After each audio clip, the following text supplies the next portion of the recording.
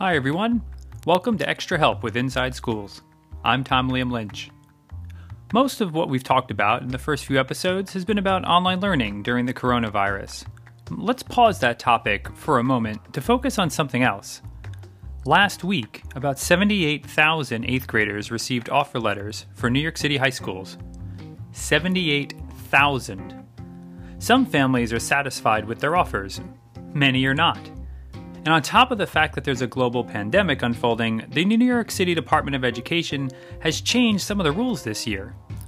To help families make sense of their high school offers, I invited Inside Schools senior editor Laura Zingmond to share her advice. Laura, as you know, high school offer letters went out recently. Can you shed some light on that process for families? Like, what do those letters mean, and what do you do if you're not satisfied with your offer? Sure. For one, if you're happy with your placement, congrats, that's great. You don't have to do anything. You've been assigned to a school. If you received an offer for a specialized high school as well as placed at a school that you ranked on your application at 12, you will need to make a choice, and you'll have to decide by April 22nd. That's the latest deadline date that the DOE posted, so you have some time to think about it. A difficult decision is a privilege, so enjoy it, and I'm sure either way it'll work out well for you. The thornier issue is if you're not happy with your placement. Now, there's some new procedures in place this year, and we're all getting used to it. First is if you were placed at a school you ranked on your application, but it wasn't your first choice. Hopefully you ranked a lot of schools on the application that you liked, and it seems like that the majority of people got one of their top 3 choices. So that's great. Hopefully you're in that position. Any school that you ranked higher than the one you're placed at, you'll be on a wait list. But hopefully you're really happy with the school that you were placed at, even if it wasn't your first choice. You're on the wait list, and that process will have to play out, and schools will be contacting students as space opens up.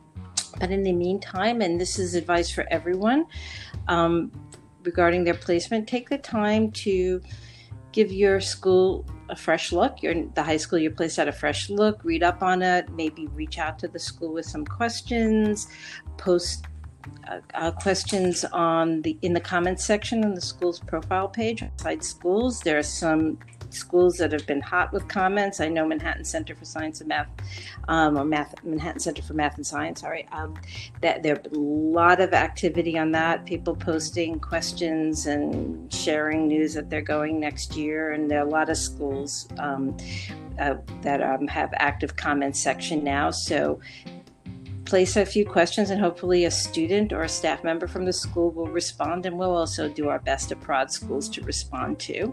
The bigger issue is if you were placed at a school either that you ranked on your application, or you were placed at a school you didn't rank on your application, so you weren't offered a spot at any of the schools that you ranked on, and you really believe it's just not appropriate because your circumstances have changed since you applied, and that's in the case if you actually rank the school. It's an onerous commute, very long, medical reasons. You really feel you have a disability, and you really feel the school's not equipped to address your needs. What to do? In the past, we would have a round 2, a supplemental round, and we'd have appeals. That is all gone. And you are still on the wait list for every school that you ranked on your application. That's still a possibility, but I don't know how much of a possibility that is. It depends on the schools you ranked higher. Some schools probably have longer wait lists than others. So my advice has all along been manage your expectations about whether you'll actually see movement on the wait list for school you're hoping to get into. The good news is that even in previous years, nothing much happened right away. And I say that's good news because you have time to take a deep breath, particularly this year. A lot is going on. You're adjusting to remote instruction, just new routines. Hopefully you're taking time to find ways to connect with your friends because you're not seeing them. And spend your time and efforts on that right now.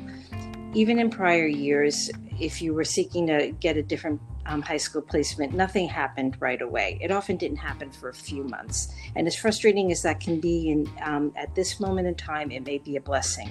you have time.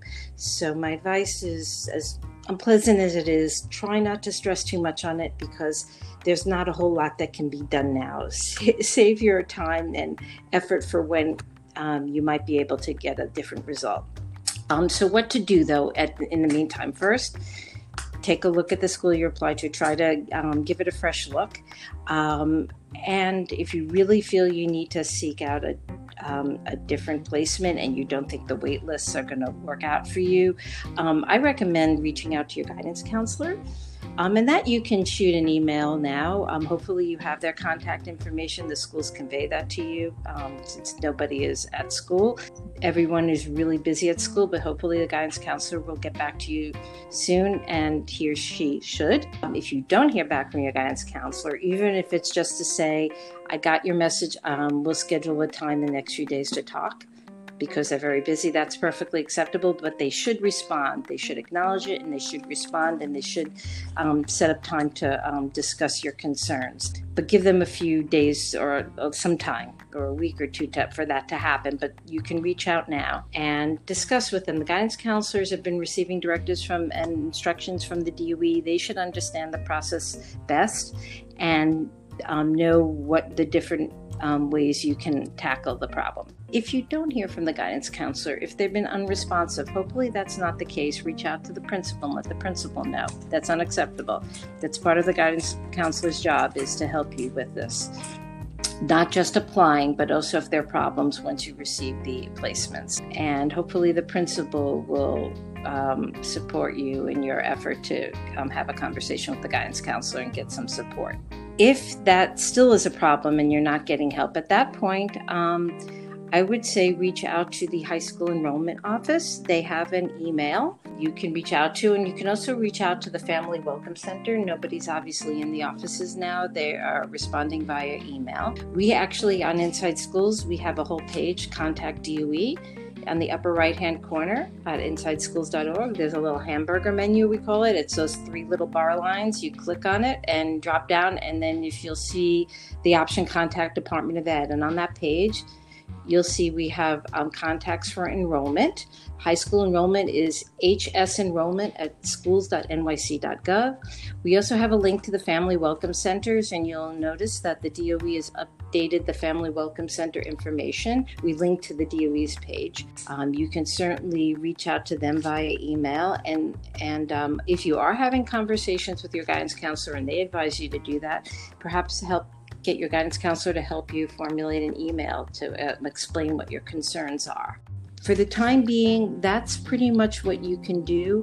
Waitlists have to play out, and this is a new process this year. The DOE has indicated that waitlists will end in July. What does that mean? I guess that any student who's going to get a spot on the waitlist will get it by July, and after that, the waitlists are disbanded.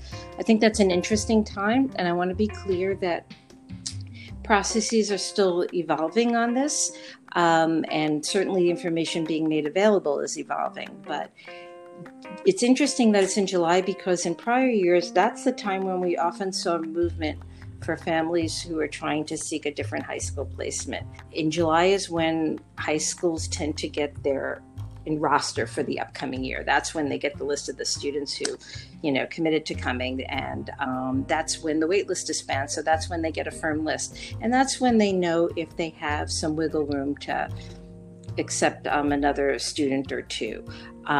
Schools have always had to leave a little space for families new to New York City who move in over the summer who did not participate in the admissions process. So schools have always had to accept some students over the summer. Some schools have more space than others, but it's always been the case that sometime in July is when the wiggle room happens, when you have some outreach to high schools, and they can let you know if they have space. They don't make the final call. It's still handled centrally, but certainly if the high school indicates that they have space and you're a good fit, you can, that can be conveyed to the Family Welcome Center. And that's all to say is that I'm talking about July. We have time. Nothing happens right away.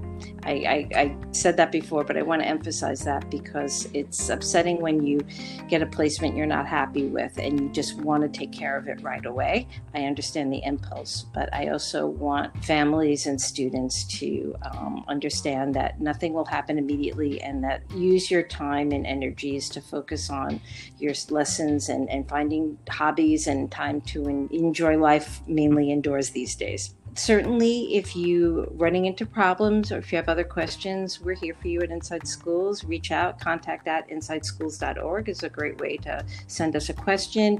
We're also monitoring the comments. If you post a comment on one of our blog posts or on a school profile page, we will see it. You can certainly, you can also let us know if you haven't gotten a response from the school on that, and we'll find ways to help you. That's really, really helpful, Laura. Thank you so much. And again, if you have any questions, you can reach us by all of those means that Laura has shared, whether it's by the contact@insideschools.org, on school-specific pages on our website, and we're also available via social media, especially via the Facebook page and Twitter as well. So, Laura, thanks so much for joining. Great. Have a good day. Wow, that was a lot of great information from Laura.